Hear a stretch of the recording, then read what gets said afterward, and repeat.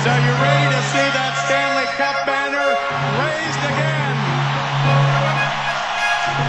You are now listening to The Bannerman, an LA Kings podcast. The trade deadline has passed.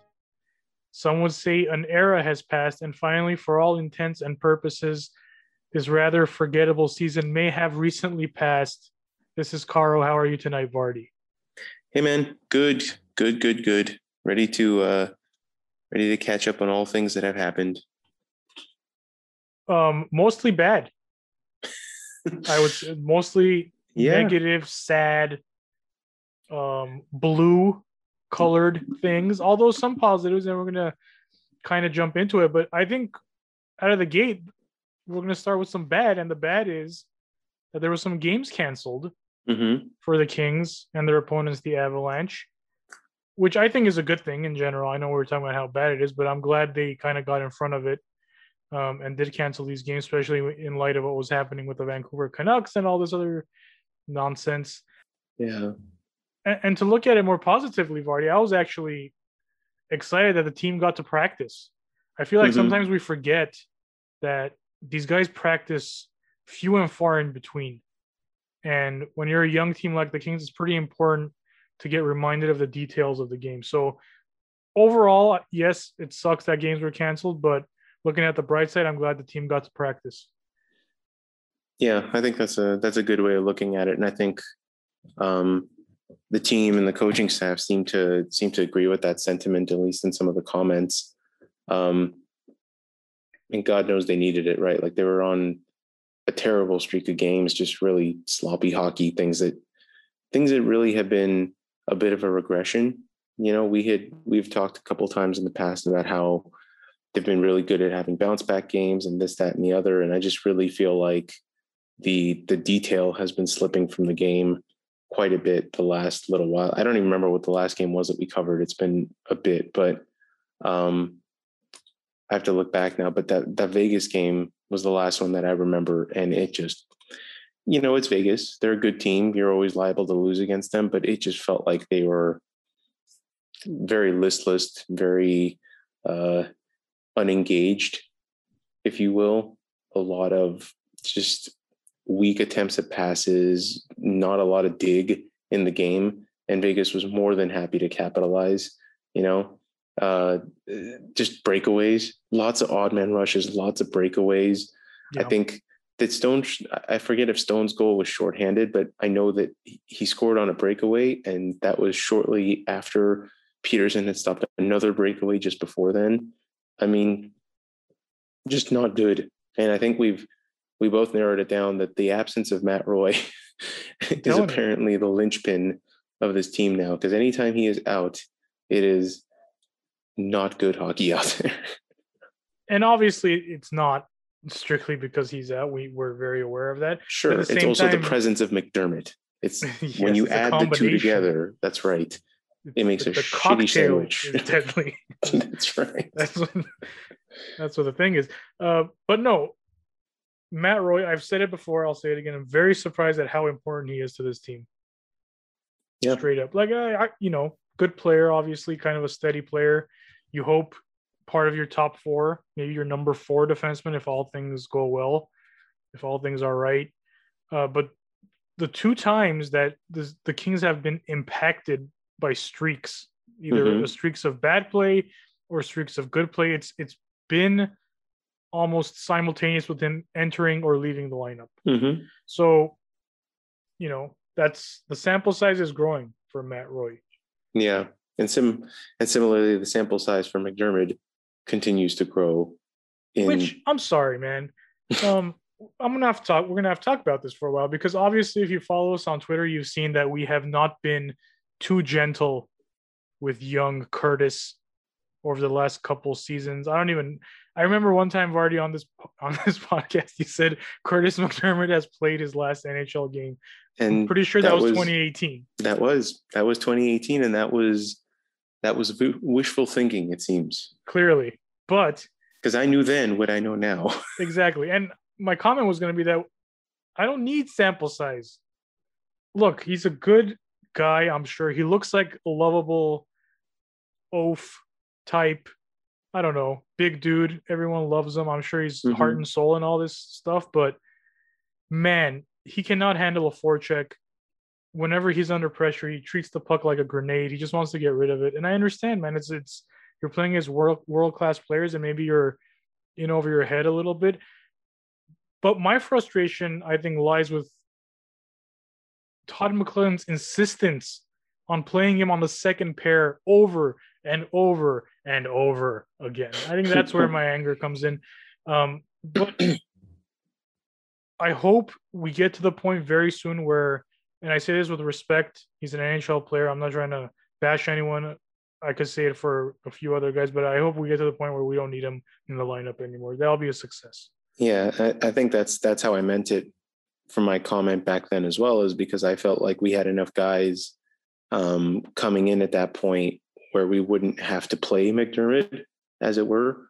And it's been, there's been times where I understand there's been lots of guys hurt, even more recently having Bjornfoot and Roy out. I get that your options are a little bit limited, but the proof is in the pudding. I think the win-loss record, it's like without him in the lineup, they're 10-3-3. With him in the lineup, it was some atrocious number like 6-14 or 6-15 or something ridiculous like that. Mm-hmm. I don't have it off the top of my head, but it was bad. Just take my word for it. It was bad. And I look at that and I go, you can't tell me there's not a better option. It's not like you're going out there every game and watching and going, man, I wish we had someone who could play as steady as him so that we don't lose anything. There's nothing there. There's nothing there to lose. Like, that's my problem with it. I don't understand. And you can go on about like right-handed, left-handed, positional, whatever it is. It doesn't matter.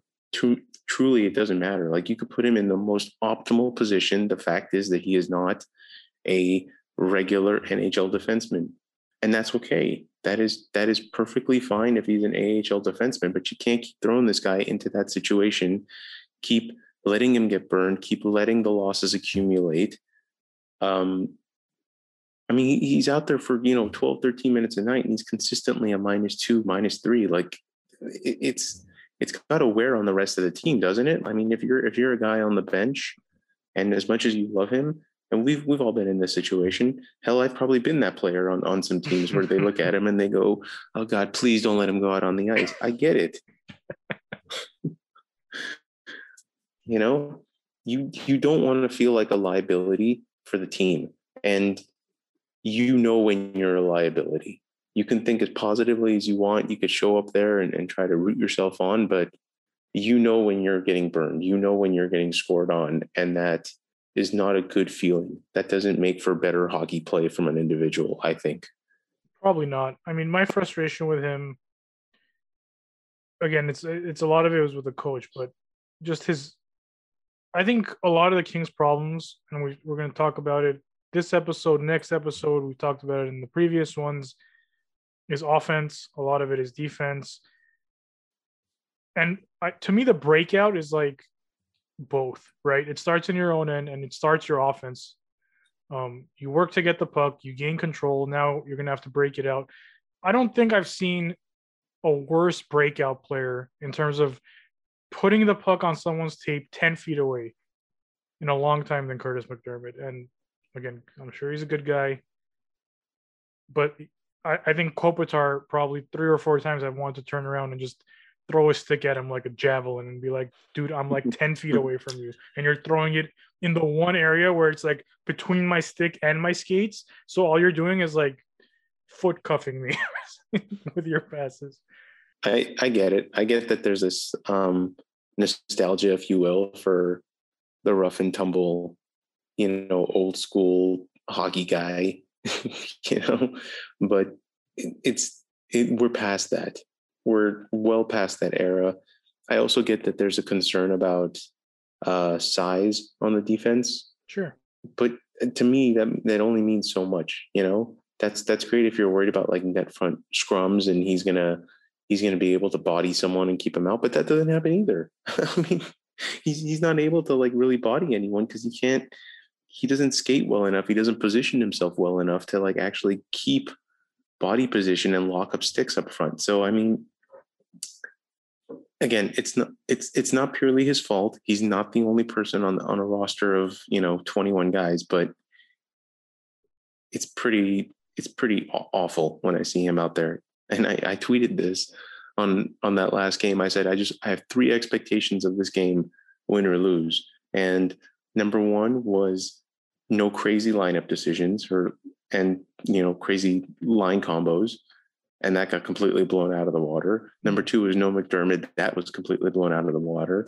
And then number 3 was a good game from Gabe Velarde, which by virtue of number 1 being ruined, obviously number 3 didn't happen either.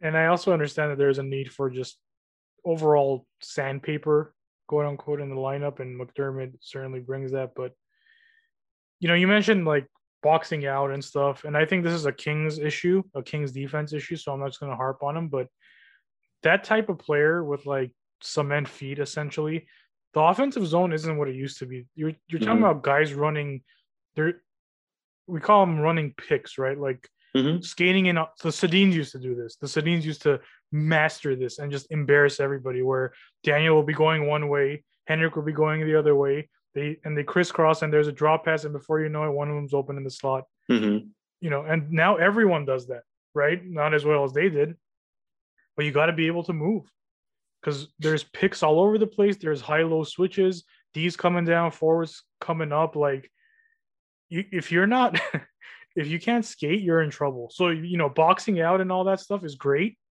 but it is now even less important than it used to be. Right. It's even less part of the game than it used to be. Are there going to be like rebounds that you need to clear out? Sure, but you got to skate with these forwards, man. They're going like a winger's going all the way up to the blue line. The defenseman switching out, going all the way behind the net. Like you got to be able to keep track of that, and that requires speed and hockey IQ. And yeah, and he's slightly lacking in both. Okay, that's enough of the Curtis McDermott. Yes, he's here for the rest of the season. I think I've accepted that. Yeah, I will deal with that. That's fine. Yeah, and truthfully, I've been as guilty as anyone this entire season of kind of blaming the defensive portion of the defense. You mentioned it's not just defense; it's the breakouts and stuff like that. But just the other day, I was kind of trying to take a step back and look at the numbers across the league and kind of see where the Kings rank in terms of goals against. And they have 127 goals against, which is honestly not that bad. It's kind of middle of the pack, in the NHL, certainly middle of the pack in terms of their division, though other teams at this point have played more games than them due to cancellations and stuff. But the real thing that sticks out like a sore thumb is their goals for. Again, every year, I feel like over the last 3-4 years, the problem has been that they actually prevent enough goals, despite Jonathan Quick not having a great season. Again, that Golden Knights game keeps coming up, but some bad goals, bad goals. Some unlucky, but some bad. But we've talked about that enough. We've talked about how the defense is just a bunch of rotating cast of young guys, and we're really not sure how capable they are. But if you look at it, the numbers are actually not terrible. But where they are bad is the number of goals they're scoring or not scoring, for that matter. That's where I think we're losing a lot of games. Yeah, I think for a very long stretch, and I haven't checked in a bit, but the Kings were dead last in expected goals for percentage. I'm pretty sure for a long time. It was not good. And I'm sure they were very low in high danger chances for percentage as well.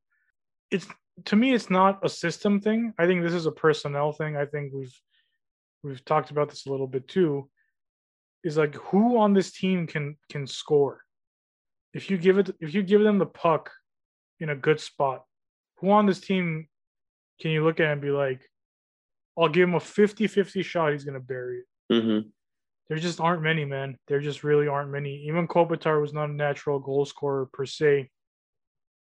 Dustin Brown is he a goal scorer? He's also this kind of gray area. Not in that sense that you're describing. Right. Jeff Carter, who was, we'll get into that, was for a long time, but he's on, the back nine of his career.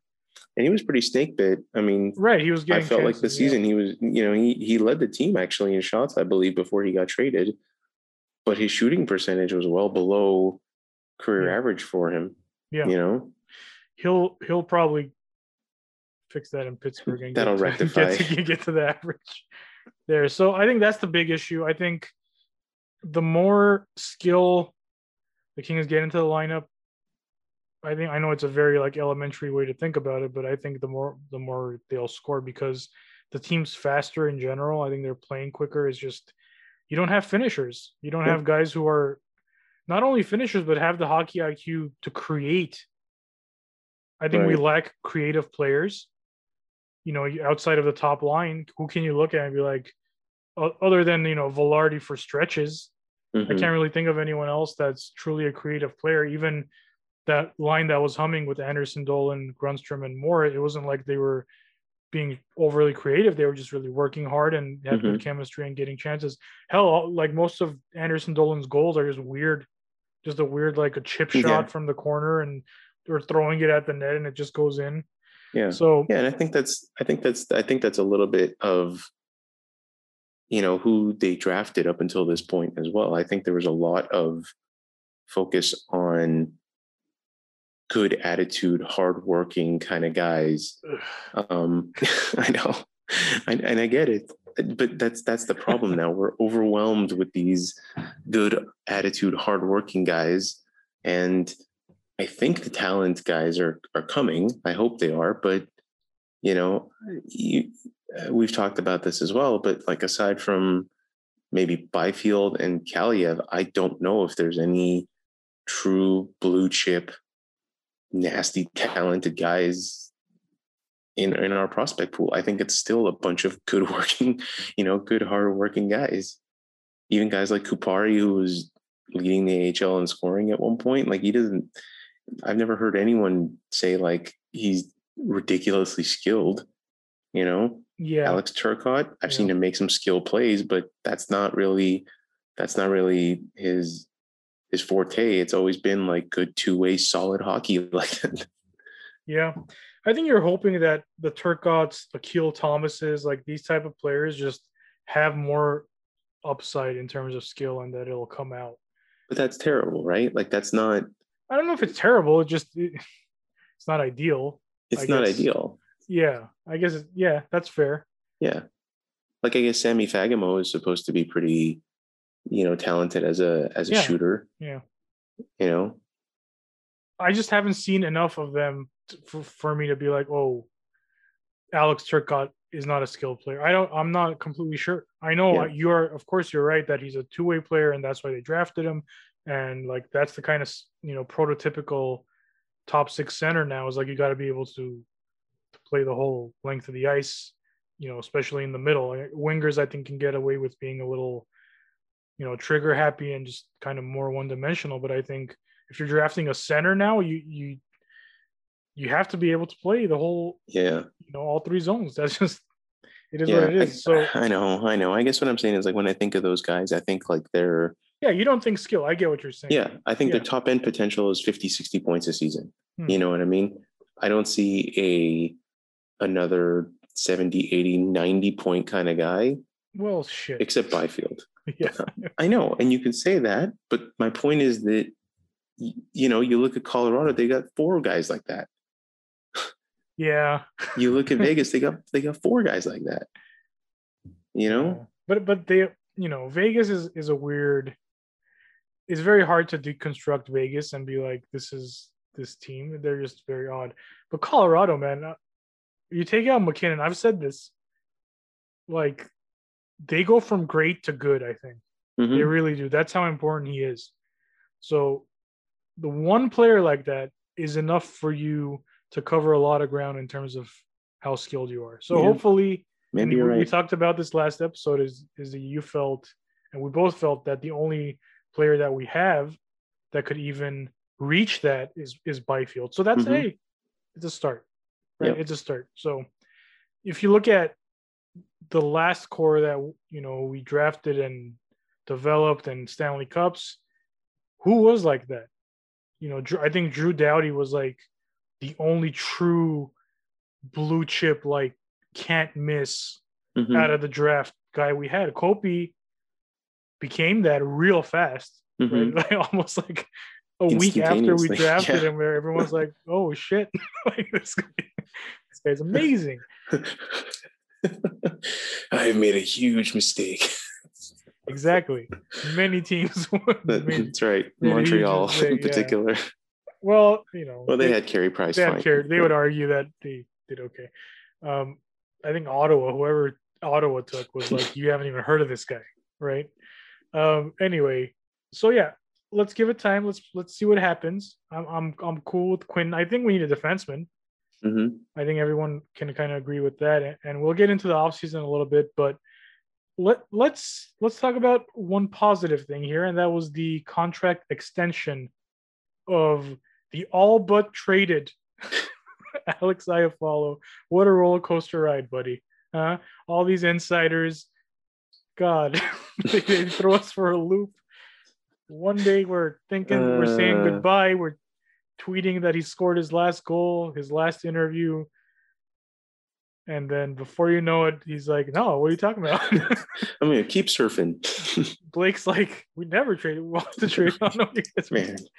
That was great. Anyway, Yeah. 4x4. I think it was super funny, by the way, because you and I talked about just before the trade deadline, in the last episode, we talked about who do we think would be traded, and neither one of us gave his name. I think we both stupidly blanked on the idea that he was actually a UFA to be, and that would, otherwise automatically make him the most likely person. Right. But you, in your crystal ball, throughout, you went, I guess, you could always consider Carter and Quick the usual prospects. And wouldn't you know it, buddy?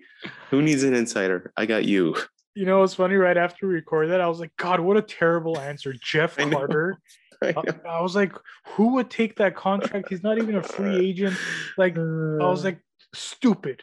You didn't even think it through. I threw up like Lazat, so I can't point fingers. I mean, it's still, I am an insider now, is basically what. Yeah, there you go. So listen to us. I mean, Eat Crow per 60 ticks up once again. Actually, it drops in this case. It dropped a little bit because you had it right. That's right. But about the Iafallo contract, I think you and I had spoken multiple times about this on episodes, on guest appearances and stuff, about just how important we actually think this guy is to this team. He's made himself important.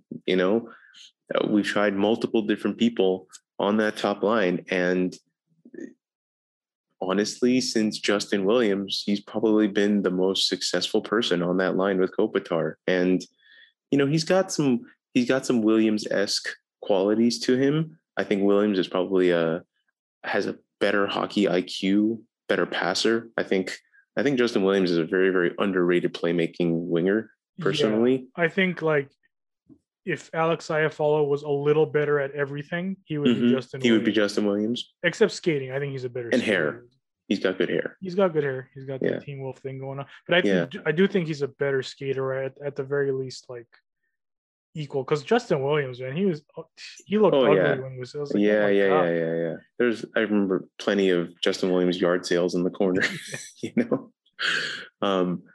But I think it works. It works, and he's been productive every season. He's been better every season. He's on the score sheet.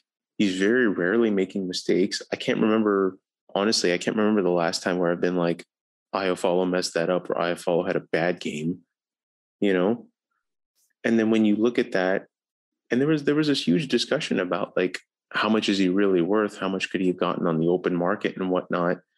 And I did a little bit of a dive on the numbers, for a guy like him, his age group, his point totals, his trajectory and everything. There were several names that were making 5 million, 5.5 at some point, like Nieder Niederreiter, Silverberg kept coming up as one of the names. I mean, these are the comparables. I really think that if you were to go on the open market, and people kept throwing up Tyler Toffoli, but Toffoli, I mean, come on, man. He took a huge discount. He took less money than he was making on his prior contract to go play at Montreal, you know? And that's coming off a good run with Vancouver. Yeah. So I again, I don't know how that contract got negotiated, but I remember thinking from the second it got signed in the offseason, they had gotten themselves a steal for that number. And now with Iafallo signed for 4x4, I think that's a steal for the Kings. I really do. This takes you right up until he's age 31. And more importantly, it gets you through this period of time at a very, very reasonable number where you're expecting your Byfield, Kaliev, that level of player to come in. And so just as their first term is expiring, Alex Iafallo is going to have 1 or 2 years left on his deal, actually 1 year left on his deal, making him a very tradable asset if you need him to be, or you just let him walk if you don't have the cap space to keep him. I think it's a tremendous deal.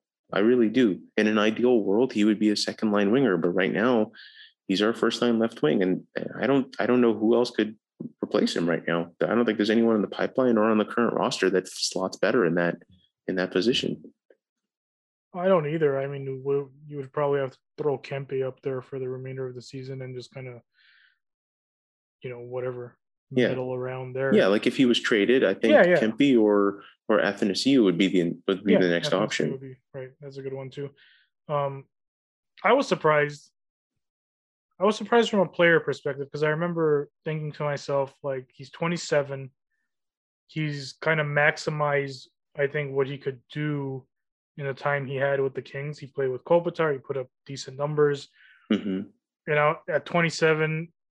If you're going to sign long-term, which I thought he would, you have really one shot in your prime years to get that big number. Mm-hmm. So I thought he was going to test the market at the very least. I thought he's testing the market, and the Kings are going to trade him. That was, as we got to the deadline, that was my thought. But I guess at 31, you could still test the market if you know for good years. So I think the length works out for him a little bit as well. If I think 6 years, you're like, for him, that's probably a lower end contract because people are going to view you as like at the end of your career. But I think 31 is still a pretty sweet spot. Yeah, I think that's how Justin Williams was actually when he left the Kings, wasn't it? Was maybe a 31, 32, something around that time. Right, and he got that nice deal. Yeah, he had a Conn Smythe, but I mean. Yeah, so he had some awards to kind of show for it. I was going to make a point, but I lost it at the moment. It'll come back to me. Don't worry. Sure.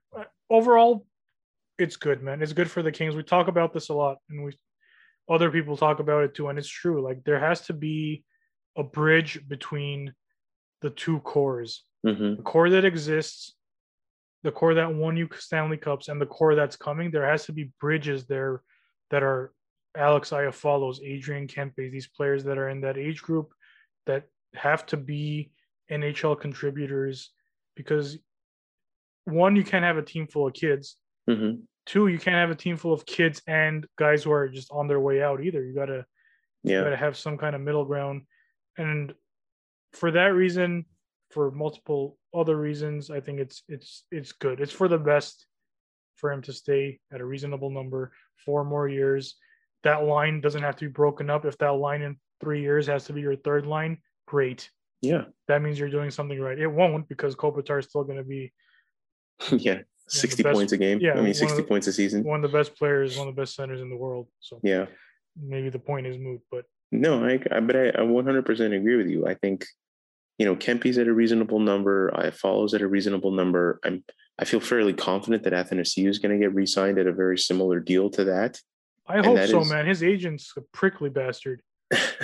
He's had look at his contract history. There's always been some kind of issue with him. So hopefully, maybe. But I think I get the sense that he's happy here, and I get the sense that the Kings are obviously happy with him, because otherwise they would have again tried to trade him or whatever. But he is an RFA; they have his rights, and so they lucked out into getting that guy. He's a honest to God top 6 forward in most teams in this league. Most teams, yeah. I was going to say, I agree.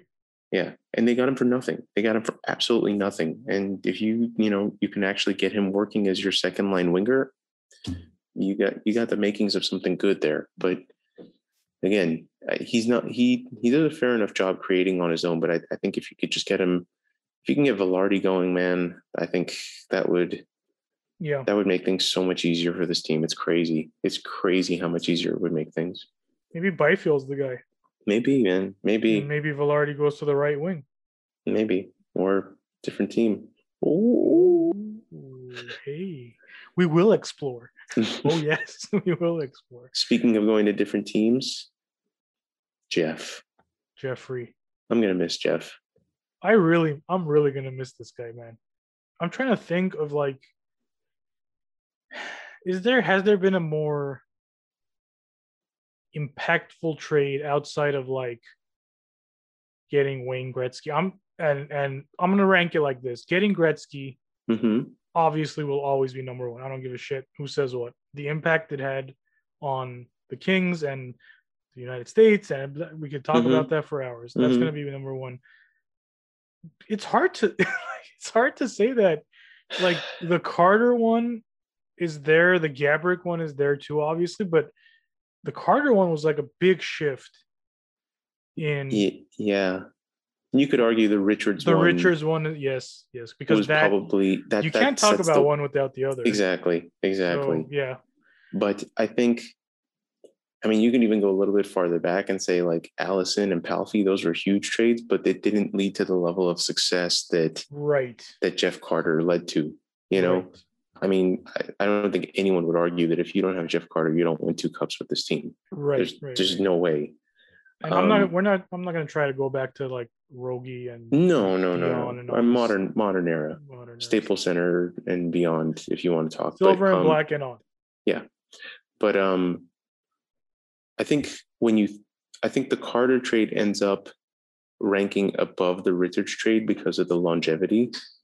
You know, I think Richards, he was fantastic for the first 2 seasons he was here, and then just the drop off in his play for whatever reason, injuries or what have you. But I felt like Carter was always a threat, always capable. Even when he was declining, I felt like any point in time he could be that guy.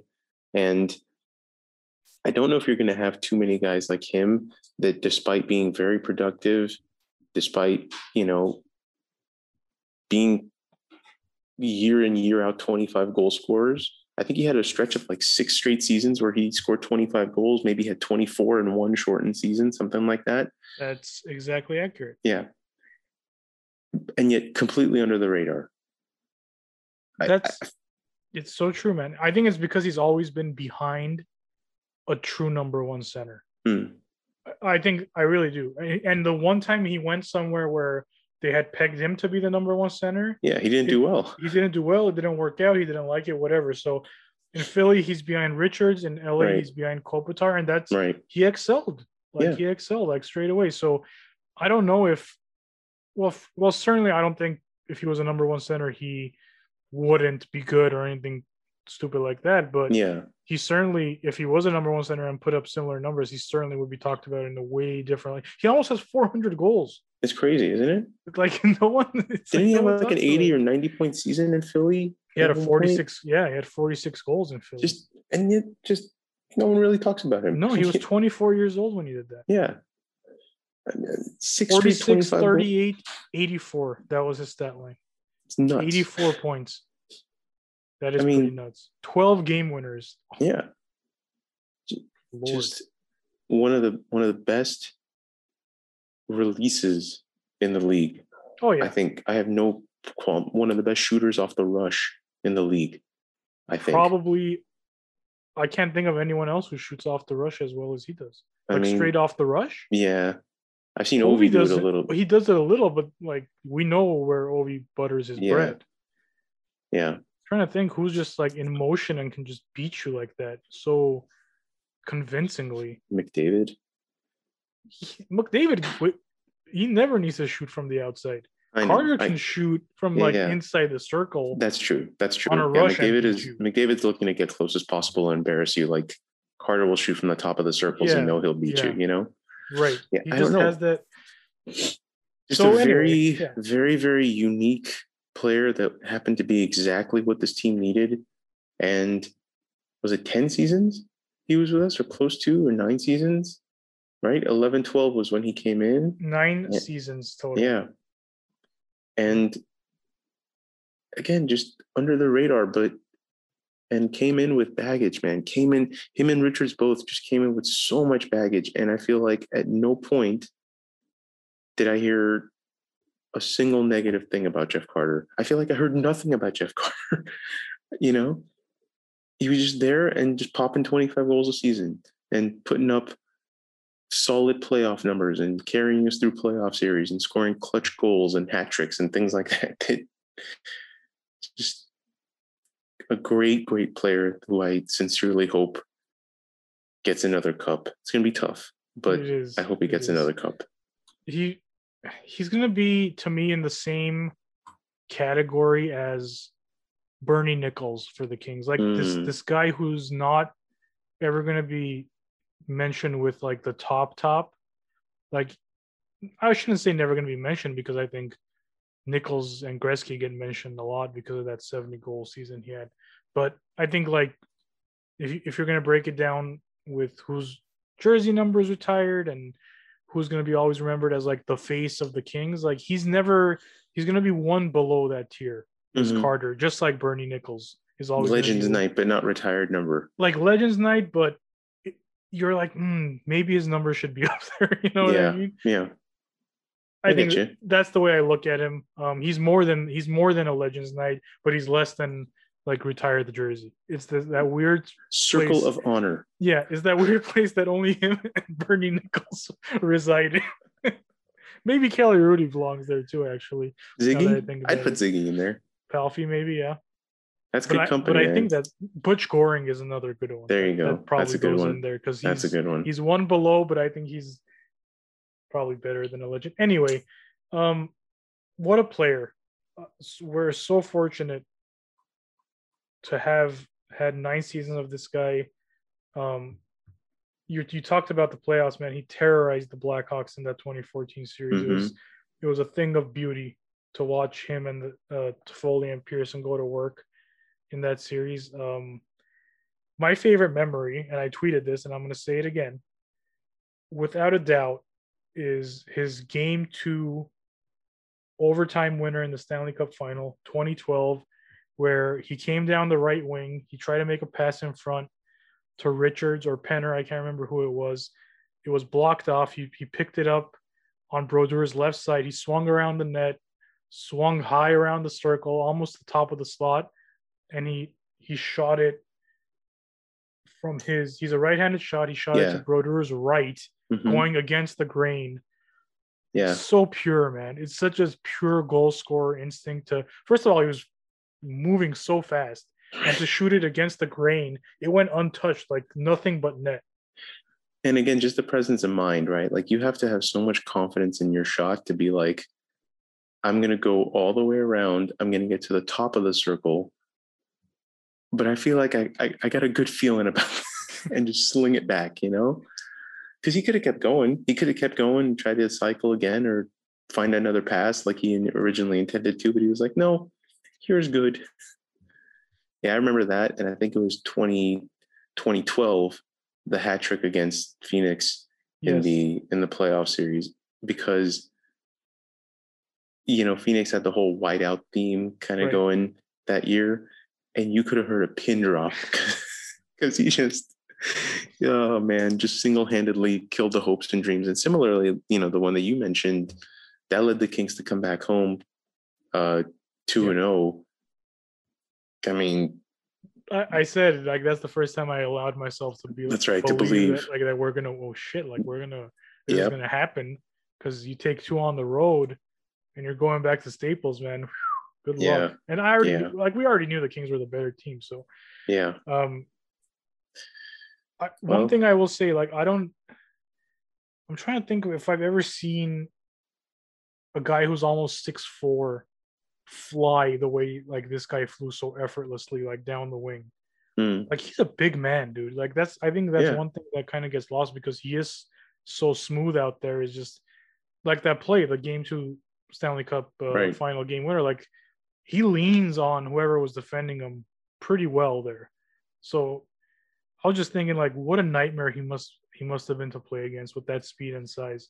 Yeah, I think it's just very unassuming, right? Like as a defender, you try to react almost to the effort that the person in front of you is doing. Like if someone's coming at you hard on the wing, and you can tell when someone's skating hard and trying to get around you, and you kind of match their pace. I think it's hard for a guy like him because he's so effortless. His strides are so long that you can't. I think as a defender skating backwards, it's very, very difficult to time your own skating to his before he's past you. Then you're left like stick checking. Hard to gap up on him. Yeah, it really is. Really is because he finds another gear, but he never gives any outward signs of that gear kind of coming until it's too late, and then you're hanging on. I wish I could skate like that. I skate a quarter as fast as he does, and I look like I'm working 4 times as hard. Right. Right. But truly a special player. How the hell did Dean Lombardi build that team? And sometimes I think back and I'm like, everyone talks about how amazing the 03 draft was. Like we had arguably the 3 best players from that draft. Yeah. You can make that argument. Yeah. Obviously Flower is, you could argue Fleury was, but you get Carter, Richards, and Brown on one team. We even had Phaneuf for a second for the record. But happy trails, Jeff Carter, man. First game in Pittsburgh, he was already flying. He made some couple of Flyers defensemen look like pylons. One shift, he drove outside again and just burned this poor. I don't even know who it was. I think it was Sanheim. Actually, it was a good player. But again, Snake bit. He had a good shooting and just. I don't know, man. I don't know. It's gonna take one. But it's funny because the first thing, like, I'm always curious. I'm reading, Penguins fans. They're like, Carter looks amazing. Like this guy, I didn't know he still had it. Yeah, well, amazing things can happen when you leave the black hole. Ain't that right, Tyler Toffoli? Sure is. Amen. Amen. It works out for you though, because the Pens are your mistress team. So they are my mistress team. I will be rooting for them. I think we're all going to be rooting for him anyway. But it's like I've heard nothing but like people just being super happy for him. How can you not want them to be successful? And I'm happy that I truly am happy that he decided to okay the trade because everything we've read is that Brian Burke and Ron Hextall came to the Kings a month before the trade and asked for Carter, and Carter said, I'm not interested in being moved. Kings respected his wishes. Trade deadline time comes around. Brian Burke tries again. Lo and behold, he's feeling different. Yeah, that's what a shitty month of hockey will, I guess, do to you. It's like that's what a month of Curtis McDermott will do to you, my friend. I'm ready. I'm ready to be traded too. What team can I root for at this point? Exactly. And then straight up, by the way, he mentioned they asked him about the rumors about, I would retire or something like that. And he said, I'm not retiring. I'm playing next season too. So there you go. Rumors, man. Rumors and how things can just come out and are completely wrong. Iafallo's good as gone. Iafallo ain't going anywhere. We never once thought about it. We love him. He's about as important to this team as anyone there is. I mean, just great. Great stuff. It's okay. Maybe we can be the ones who write out as first reported by the Bannerman. Jeff Carter has been traded to the Pittsburgh Penguins. I should have done it, but I didn't. You should have. Trade deadline has passed, like we said. Yep. Now we look forward, Vardy. Now we look forward. It's not going to be good the rest of the season. That's just call it a hunch. Fans are going back tomorrow. Fans are going back. I looked at tickets. No. I mean, look. How much are they? I haven't even bought. I mean, I'm in San Diego, so I don't $100 for the 200 section. Nothing crazy. I think that's about lines that's up. About probably what they were before. Probably a few bucks more, whatever. For limited seating, I don't think it's outrageous or anything like that. I think the upper bowl was like 50 something, which is probably the going rate for any outing these days in Los Angeles. I will not be going myself because I am not interested in going to watch the Kings and the Ducks play hockey. Quite frankly, right now I'm not that's not where my money should be going, or Yeah. anyone's for that matter. Yeah. Yeah. Like I said, rest of the season, I don't foresee too many great things. Although there are some things to look forward to. Already after the trade deadline, the Kings have 4 call-ups to make a maximum for something you and I learned about recently Yeah. after watching hockey for most of our lives. Didn't know that after the trade deadline, you only have 4 call-ups. Lifelong learning. This is what this whole podcast game is about. You can't teach an old dog new tricks. That's what's happening. And one of them has already been burned because they had to call up Cale Clegg with Matt Roy's COVID sitch and Bjorn Foot's injury. And so one burned on Cale Clegg, who I will once again say should have never been sent down, but that's neither here nor there. So 3 more left. 3 more left. And from all indications, Quinton Byfield will be getting a look at some point here. More connected folk than us have projected that it would be against Anaheim in the 2-game set, which is later, I think later this week, or in a week, I should say, April 26th. Yeah. So that's exciting, to say the least. We're very excited to see what he can do. He's coming back from injury, so he's going to get some games in with the rain, and then he'll jump in, hopefully, or projected to be jumping in with the main roster. And why the hell not, Vardy, at this point? Honestly, what else are you going to do with this guy? He's doing real well down in the AHL. 20-game player in the last 15 games or something. Sounds promising. Yeah. Why don't you give him a look? I'm glad the Kings are doing it. Well, again, this is not official or anything like that, but it seems. But like I mean, we've talked about this. Like this has been. It would be stunning if he didn't get games. Yeah. If you don't do this, what are you even doing with this opportunity? You know, I'm trying to count how many games are left because they can send him back. Oh yeah, there's a lot of games left. I'm just curious if they're going to keep him for the full 9-game look. You know, and I'm trying to see how many are left here because with the postponed games, that leaves a lot more at the end. And I also think they'll probably want to see some other players too. But that's so the situation is there's 3 more that they could bring up, right? Yes.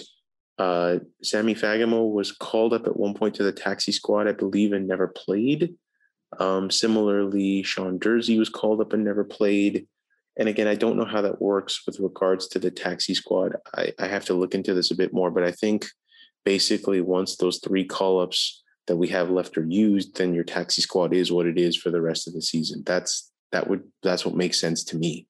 Emergency call-ups and things like that are apparently still allowed, but I'm trying to see. So if he plays on the 26th, the Kings would still have 1, 2, 3, 4, 5, 6, 7, 8, 9 games left, which would be exactly that 9-game window before his first-year contract would be burned.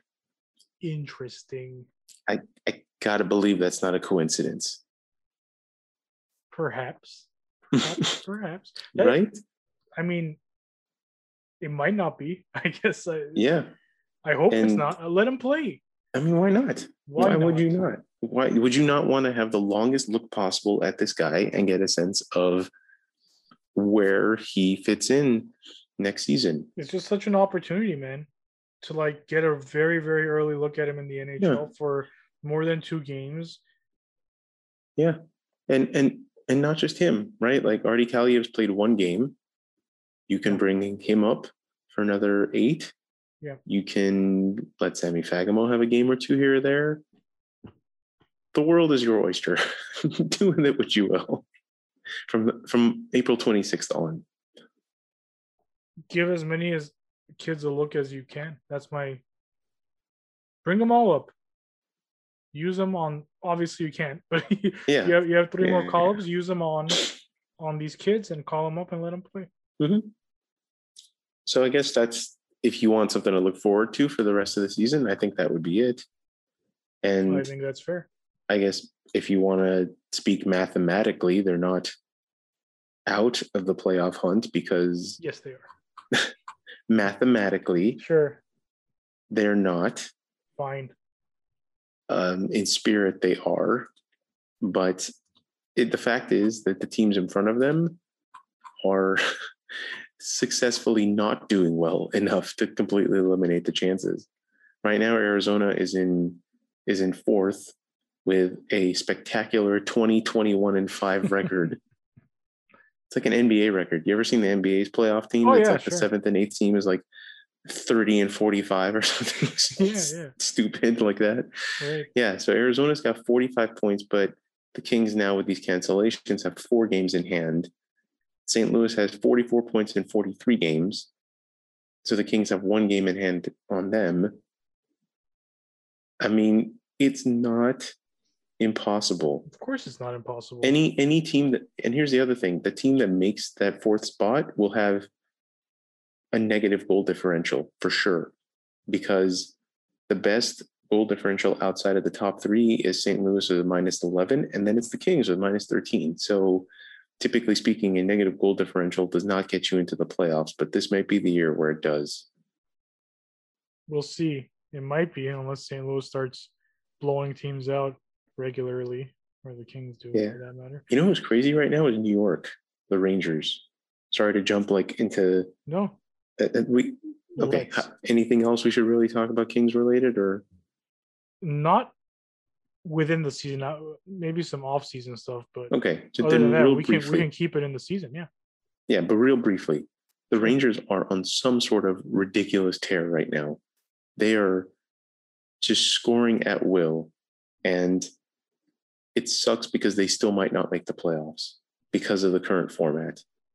In the original format, they would have gotten one of the wild card spots. They have a +33 goal differential. They've allowed 118 goals, scored 151.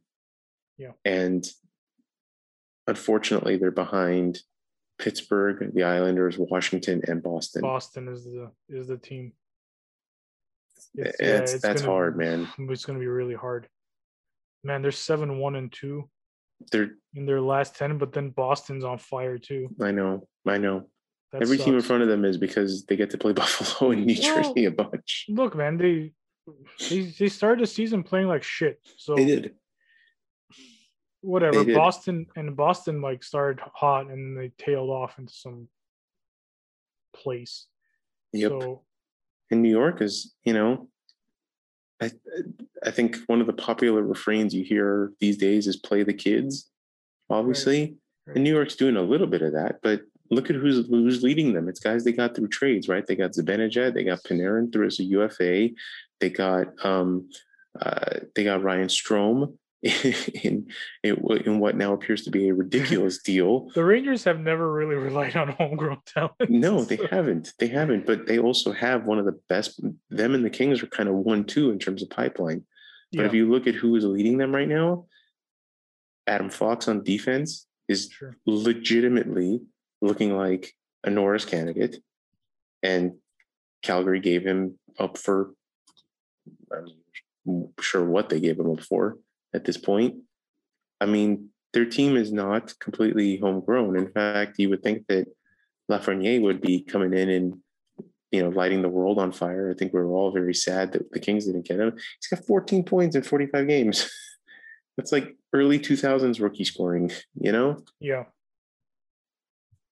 I'm just saying that, like, maybe it's not all about play the kids. Maybe it's about, using the excess kids that you have and bringing in guys who can be Zibanejad and signing a guy like Panarin, and then maybe throwing a couple kids around them.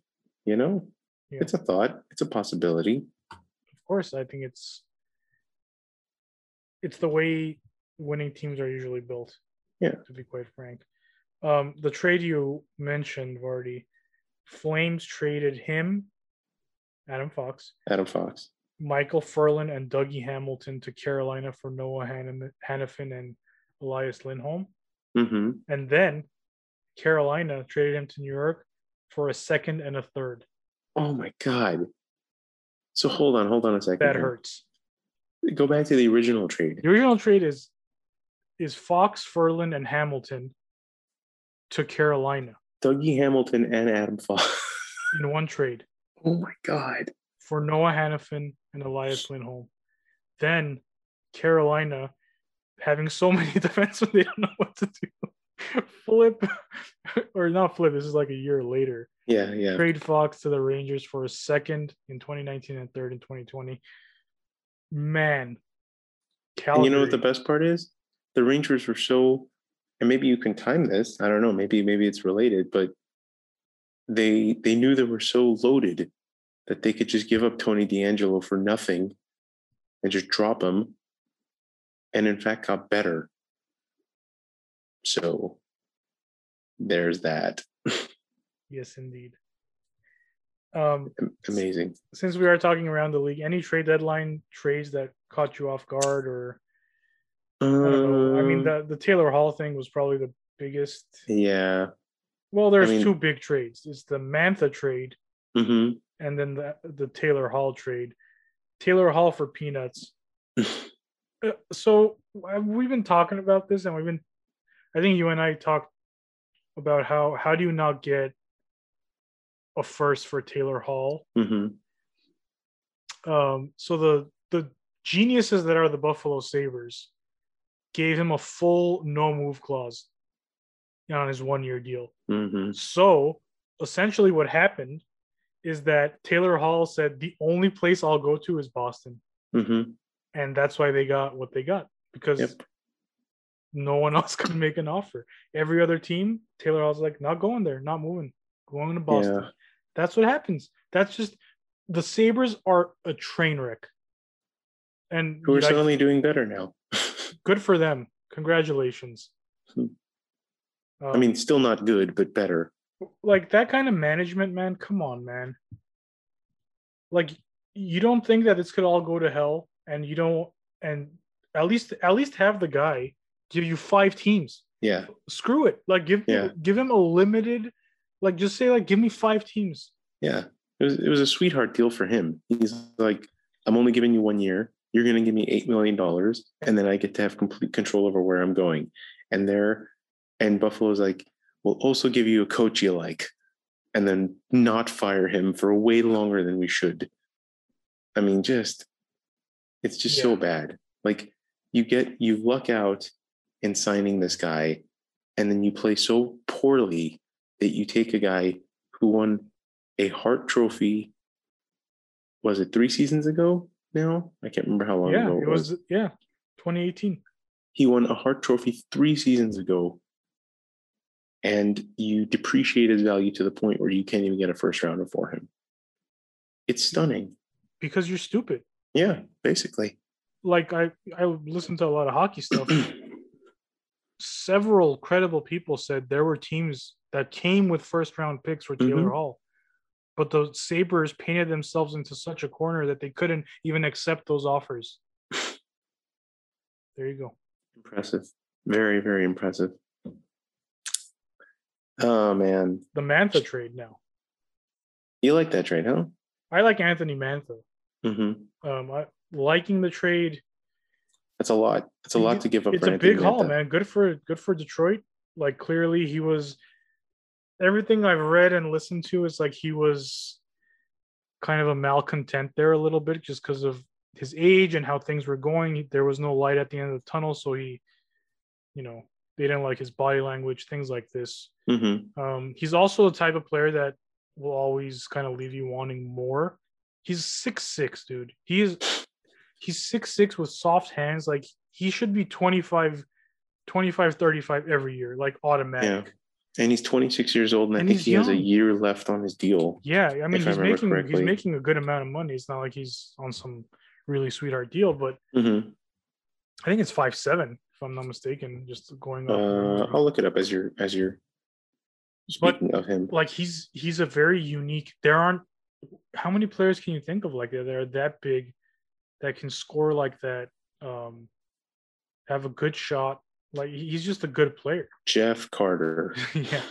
And even Jeff Carter's not 6'6", and yeah, man. Samantha's got 4 years left on his deal at 5.7. Okay. So I mean that explains the price to get him. Yes, he's not a rental by any stretch of the imagination. This is a hockey trade, quote unquote. It's a hockey trade. So it's a legit trade. Like Verana and Panic, I don't know what his deal is. I don't know if but Jacob Varane is a player. He's not just, some throw-in. And then there's some picks moving the other way too. Yeah. But for Washington, man, you got to look at that and be like, they just added another weapon. He's got 4 goals in 5 games with them. There you go. He's got 4 goals. He's got 4 goals in 4 games and 5 points in 4 games. Okay, he's a good player. Yeah, he's a really good player, and I think he's like motivated. Like, watch out! Certainly Stevie Y. I know he knows what he's doing, and I know he's building something, and I'm sure it's going to be great. But right now, for where the Caps are, that's a good trade for them too, man. Look at that top 6 now. Very, very stacked.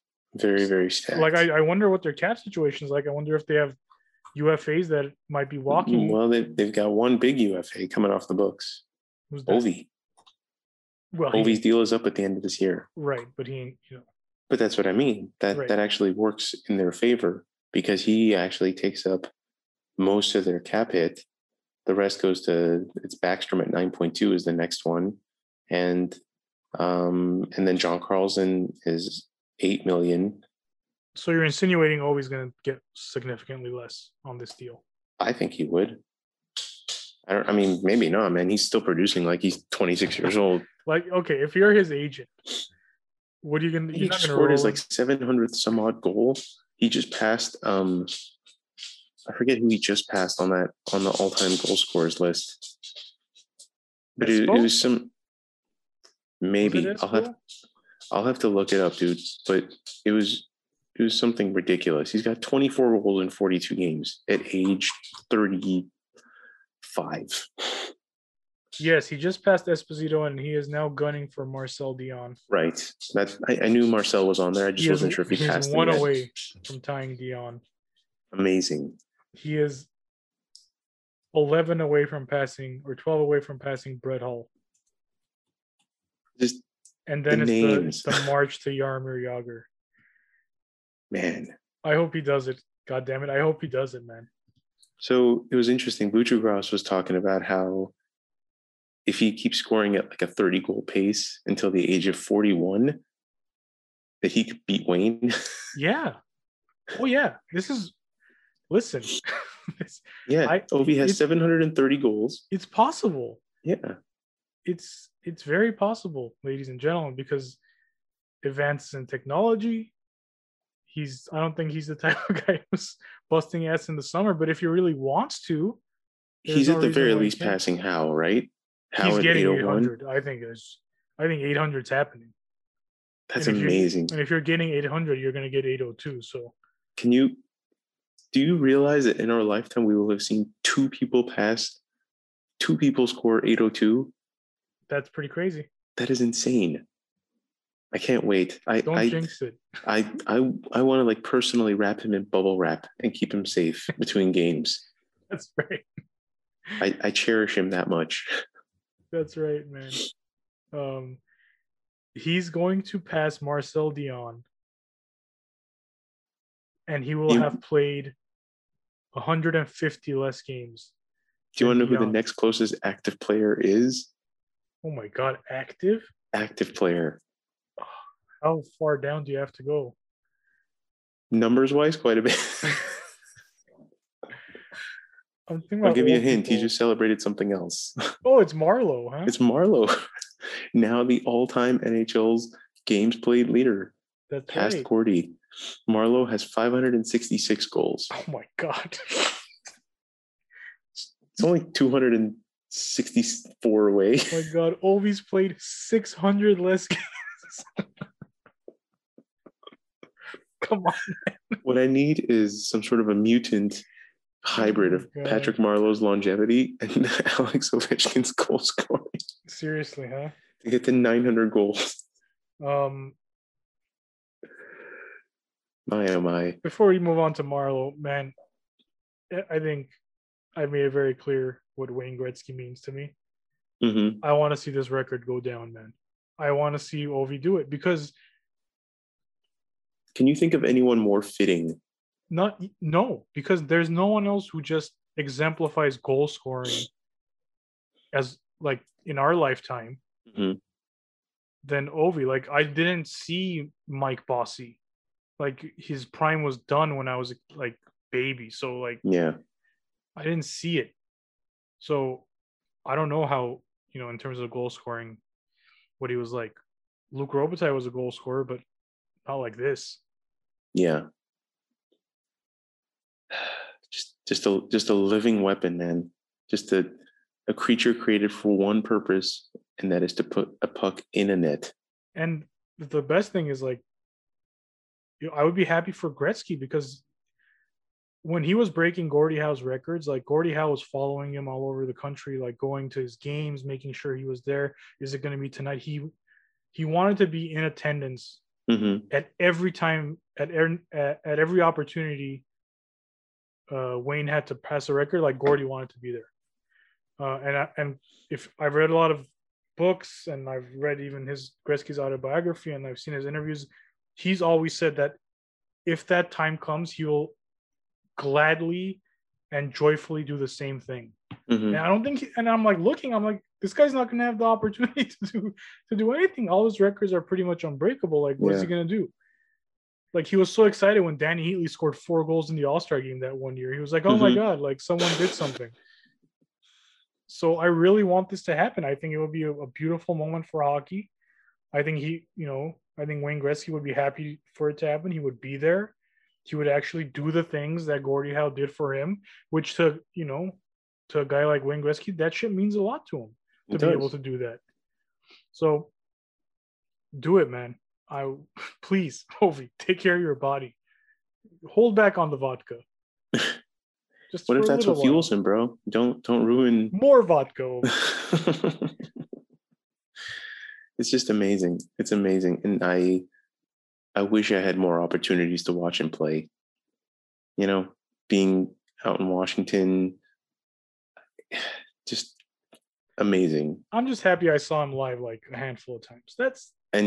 I'll take it. And you notice him. One of those guys that you just notice every time he's on the ice. We always ask, or we always mention, like, who would you pay the price of admission to see one player? Yeah. And in hockey, it's hard because they're not on the ice that much. Yeah. He's one of those guys, man. Yeah, man. Like 3 or 4 guys where you're like, I'm paying to go see this guy play hockey. Yep. Patty Marleau, not one of those guys, but I was a little. I mentioned on Twitter, I think, that I feel like this is a record that like it should be Gordie Howe's record. You know what I mean? Like it's like it should be Gordie's forever. But seeing everything that happened today, like following on Twitter, gloves, masks, tributes, like it's cool, man. It's cool to see this. I'm glad it's happening, and I'm glad like we're alive. You also have to consider that this record could have been broken much sooner had it not been for a lockout. Yeah. And a half shortened season. I mean, think about the number of games that he has not played through no fault of his own. Yeah. And it's the same with Ovi. How many goals? 100. You're talking probably easily, right? Easily 100 goals. Through nothing that he like. Just for the record, he would be at 830 right now, and it will be a wrap that he would break Gretzky's record. It would be a wrap. It's unbelievable. Now, that being said, Gretzky's missed some games too, but come on. But come on, you're talking a full season and a half in his prime, like age 26, 27. You're not even counting the lockout season where it should have been his rookie year. Very true. That's 50 right there. That's 50 Genos right there. Take that to the bank. Wild, man. But yes, Patty Marleau, despite that, getting to that point, Joe Thornton might have been there. Joe Thornton's only like 100 games off. Had it not been for lockouts and stuff, he might have been there. If Yager didn't go to the K, he would have broken it. Oh, easily.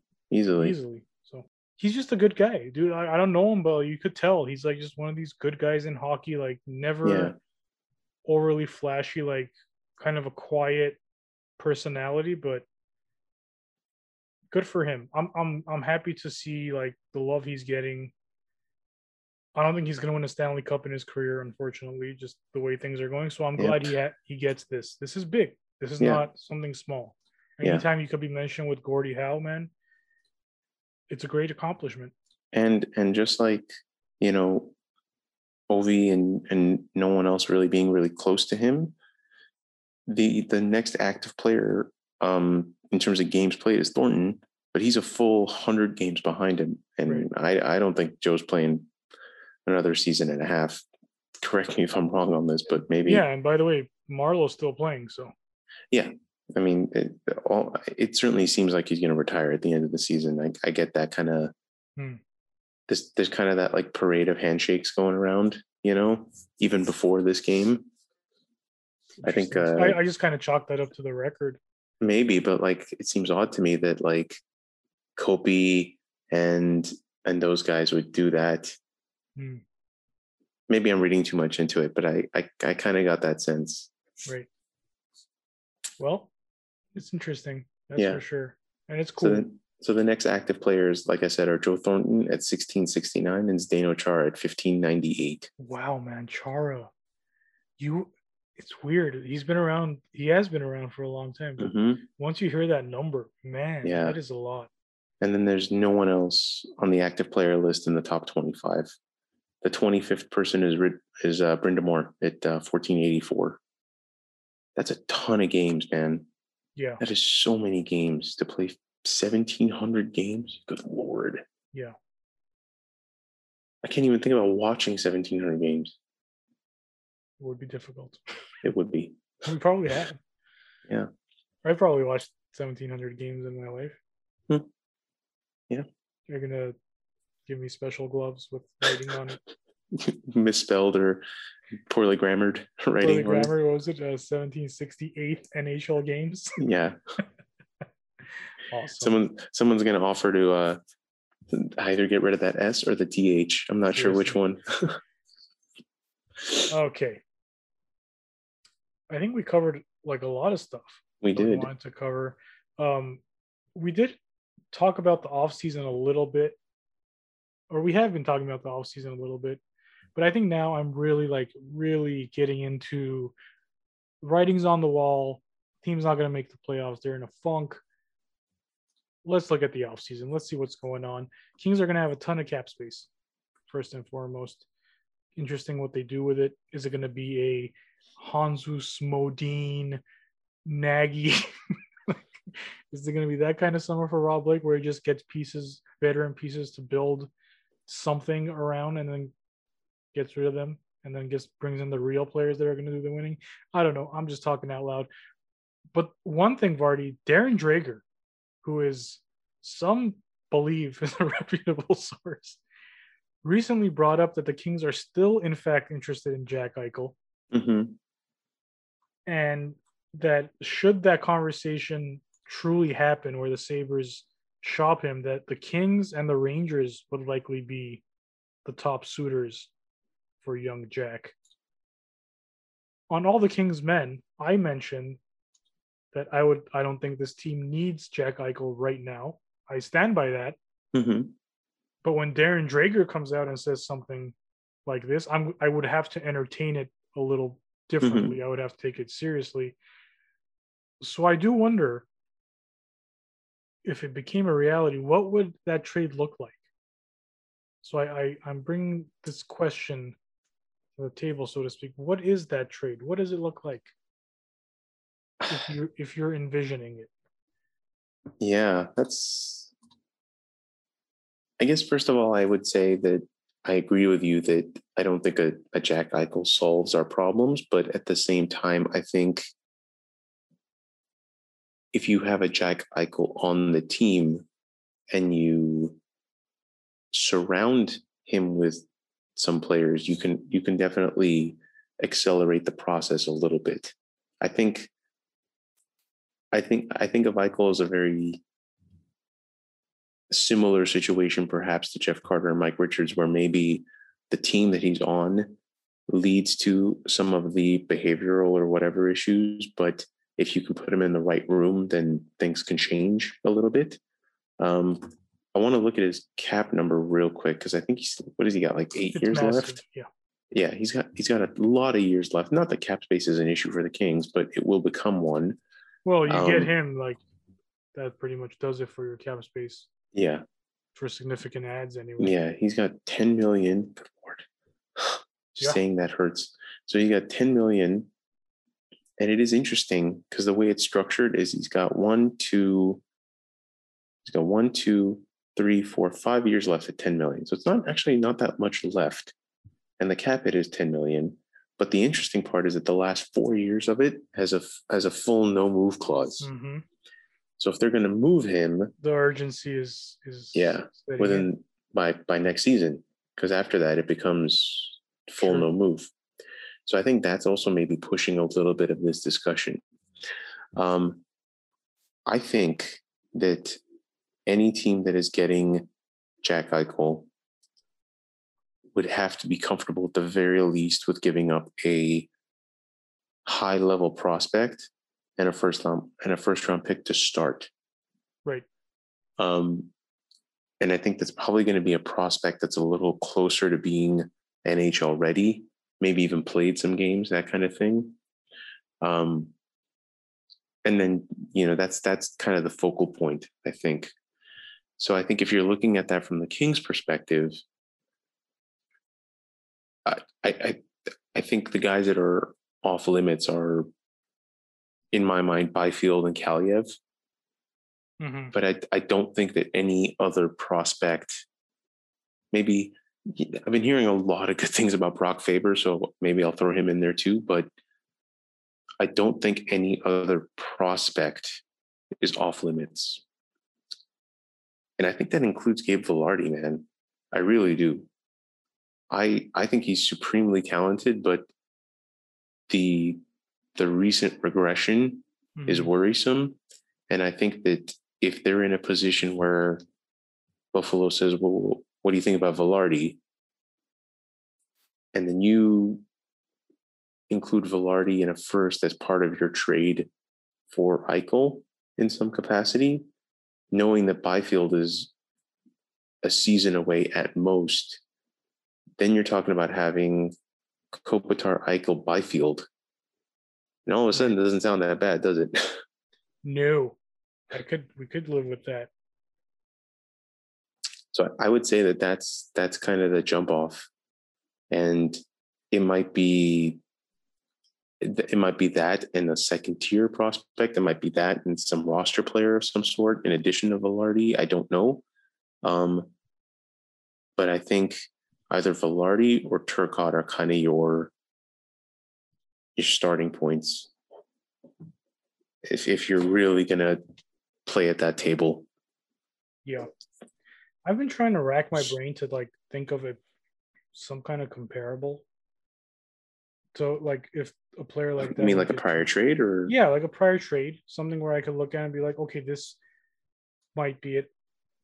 I don't know if this is the one, but Erik Karlsson from San Jose. That's a good one. To Ottawa. It was Karlsson and Francis Perron. Obviously, nobody.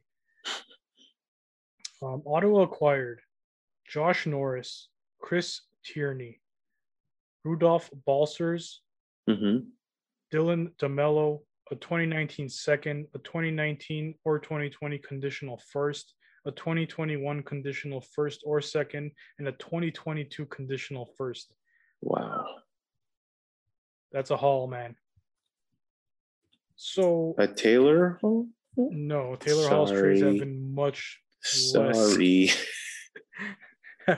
have had much less moving parts than that. Then again, what trade hasn't? I mean, so you're looking at, I don't want to read off the conditions because there are a lot, but that's a lot. That's 4 players and 4 picks. Yeah.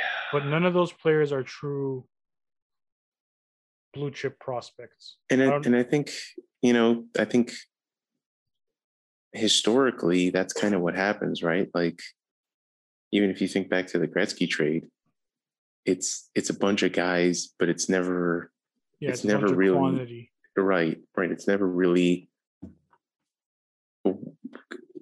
equivalent, if you will. The old adage is whoever got the best player won the trade. Yeah. Doesn't matter if you want to staple, Jimmy Carson, Martin Jelena to $15 million. It doesn't matter. You got the best player in the trade. So yeah. So maybe I'm wrong. Maybe I'm overvaluing it. Maybe it's, maybe it's, I don't know, it's Akil Thomas in a first as the as the jump offer. Like, I don't know. Because I mean, the guys that I'm thinking about are, the Turcots, the Kupari, stuff like that. Those are first round picks. So I'm talking about 2 firsts right off the bat. And I think if you want to use the Carlson trade as a comparable, I think Josh Norris was a first. I'll have to look that up, but I don't think any of those other guys were. It was just a bunch of young guys who could fill in. Right. Josh Norris was number 19 overall. Yeah, so there you go. Tierney went in the 2nd round. Balzers went in the 5th round. And Dylan DeMello went in the 6th round. Okay, so essentially 1 first rounder and 2, because there's a 2020 unprotected first round. I guess what I mean is one guy who was picked. Yes. Okay, so again, the focal point of that trade ends up being a first round prospect and a first round pick. Yes. And then a smattering of things around it. Yes. To help. So, I mean, maybe that is the start off. I don't know. But I think the interesting thing is from the Kings standpoint is you're not emptying the cupboard, even with that kind of trade. I mean, you can send them, not that I'm saying this is a good trade, but I'm saying you could theoretically send them Alex Turcotte, Akil Thomas in the first. And I think you're still totally fine. Yeah. Like, what are you losing in that? Still stacked. Still have your best prospects. Arguably. Yeah, you still have Kupari, you still have Kaliyev, you still have Byfield, you still have Fagemo, you still have Velarde. Yeah. I mean, it's the kind of a numbers game, right? Like, all these guys can't possibly play for the Kings. You're just hoping that you don't give up the guy who ends up being a star. But if you're giving it up, at least you're getting a guy like Eichel who can be a star producer. Now he's having a bad season. Pretty much everyone on Buffalo is, and maybe that diminishes the value a little bit. I don't know. It's interesting. But I think that they're in a good position going into this summer. And it looks like they're probably going to get another top 10 pick. And the draft is a bit wide open, but it certainly seems like it's defense leaning in the top 10. I don't think we're going to be, unless we win the lottery, I don't think we're going to be a top 3 pick. So I don't think we're going to get Owen Power or I forget the Hughes brothers' name there. Luke Hughes. Luke Hughes. They're all, I don't know, man. These rankings are all over. They're kind of all over the place for sure. Because no one's seen these kids play. I mean, I know the NCAA kids they've seen play, but no one's seen the CHL kids play. Mm-hmm. So you're taking just random shots. At drafting them. So it's going to be weird. I think it's going to be all over the place. It's like I wouldn't trust any ranking, quite frankly. But no, and you get that sense when you read them. It's like some guys will be number 1 on one ranking and they'll be number 15 on another. Yeah, I've seen Luke the variability is crazy. As high as 5 and as low as 25. Yeah, legit 25. It's weird, man. It's weird, but I do agree with you that they'll probably go for a defenseman. I think if there's any draft to draft for need, this is it. Yeah. There is no best player available. Who's the best player available? Yeah. It's not clear. It's not going to be clear. It seems to be Owen Power, but again, beyond that, it's open season. Well, he's the best defenseman available. It seems to be that, like, I see his name more often than others. But I mean, there's like the kid from Michigan. Not Michigan. He's from Michigan, isn't he? He's from Michigan. But there's another kid there too. Forward that's like almost, I see him as number 1 almost on every list. Yeah. I forget, Benier, something like that. Anyway. I'm not sure. But yeah, I'm looking at Bob McKenzie's list right now. Luke Hughes ranked at 10. There you go. It's crazy, man. There you go. Not Quinn. That's for sure. Yeah. Kent Johnson is the other Michigan kid. Actually, that's the third Michigan kid. Beniers. There you go, Matthew Beniers. Yeah. There's a lot, man. There's a lot going around there. I've seen Simon Edvinson's name. Yeah. Swedish blue liner. Brant Clark. Atu Ratti has been around and kind of gone up and down. So, I mean, ultimately, I think it's just going to come down to to who they think is the best of what's there. But I agree with you that there's no consensus, this is what the order of the top 10 is going to look like, which I like. I like drafts like that. I enjoy watching drafts like that because there's more variability. Rare. Yeah. Like, when's the next time that's going to happen? Yeah. No one knows. No one knows. But I guess what I'm saying is they shouldn't feel that, not that, I just get the sense that they're ready to wheel and deal quite a bit. I don't think they're just going to stand pat anymore because there's no room to stand pat. They're filled up with prospects. I think they realize that, they need a good defenseman who can be a solid second pairing guy. And I think they need a good forward, and maybe Eichel's that guy, man. I don't know. We'll see. At least it's going to be an interesting summer. Mm-hmm. It always usually is. We love the off season. So yeah, I think that's it, Vardy. It's episode 69. Nice. Score. There's no King 69. Not really a one. Shocking. It's got to be the Doug Glatt episode from the Goon. And what else is there? Famous number 69. I don't know. Let's see here. The NHL.com list of who wore it best. And they seem to think that it was, hold on, getting there, Andrew Desjardins. Good for you, buddy. Yikes. I don't know. Who do we give this one to? Doug Glatt. Sure. Who else? The Doug Glatt episode. A fictional character has made it. Oh, man. Next, all right. In the 70s is going to be fun because there's a plethora of Kings players who have made numbers in the 70s worthwhile. So I'm very excited. That's right. And you're going to name every single one of them. Great. I'll tell you who episode 77 is dedicated to. Paul Coffey. Damn it. Rob Cowie? Did I just name two already? Maybe. Rod Buskus. Dude, I'm gonna kill that episode. I just named my god. Oh my god. How many are there? 6 players. Wow, 77's been popular. All right. Well, shall we? We shall. Thanks for listening, guys. This was a long one. Thanks for bearing with us. See you next time. You've been listening to The Bannerman, an LA Kings podcast.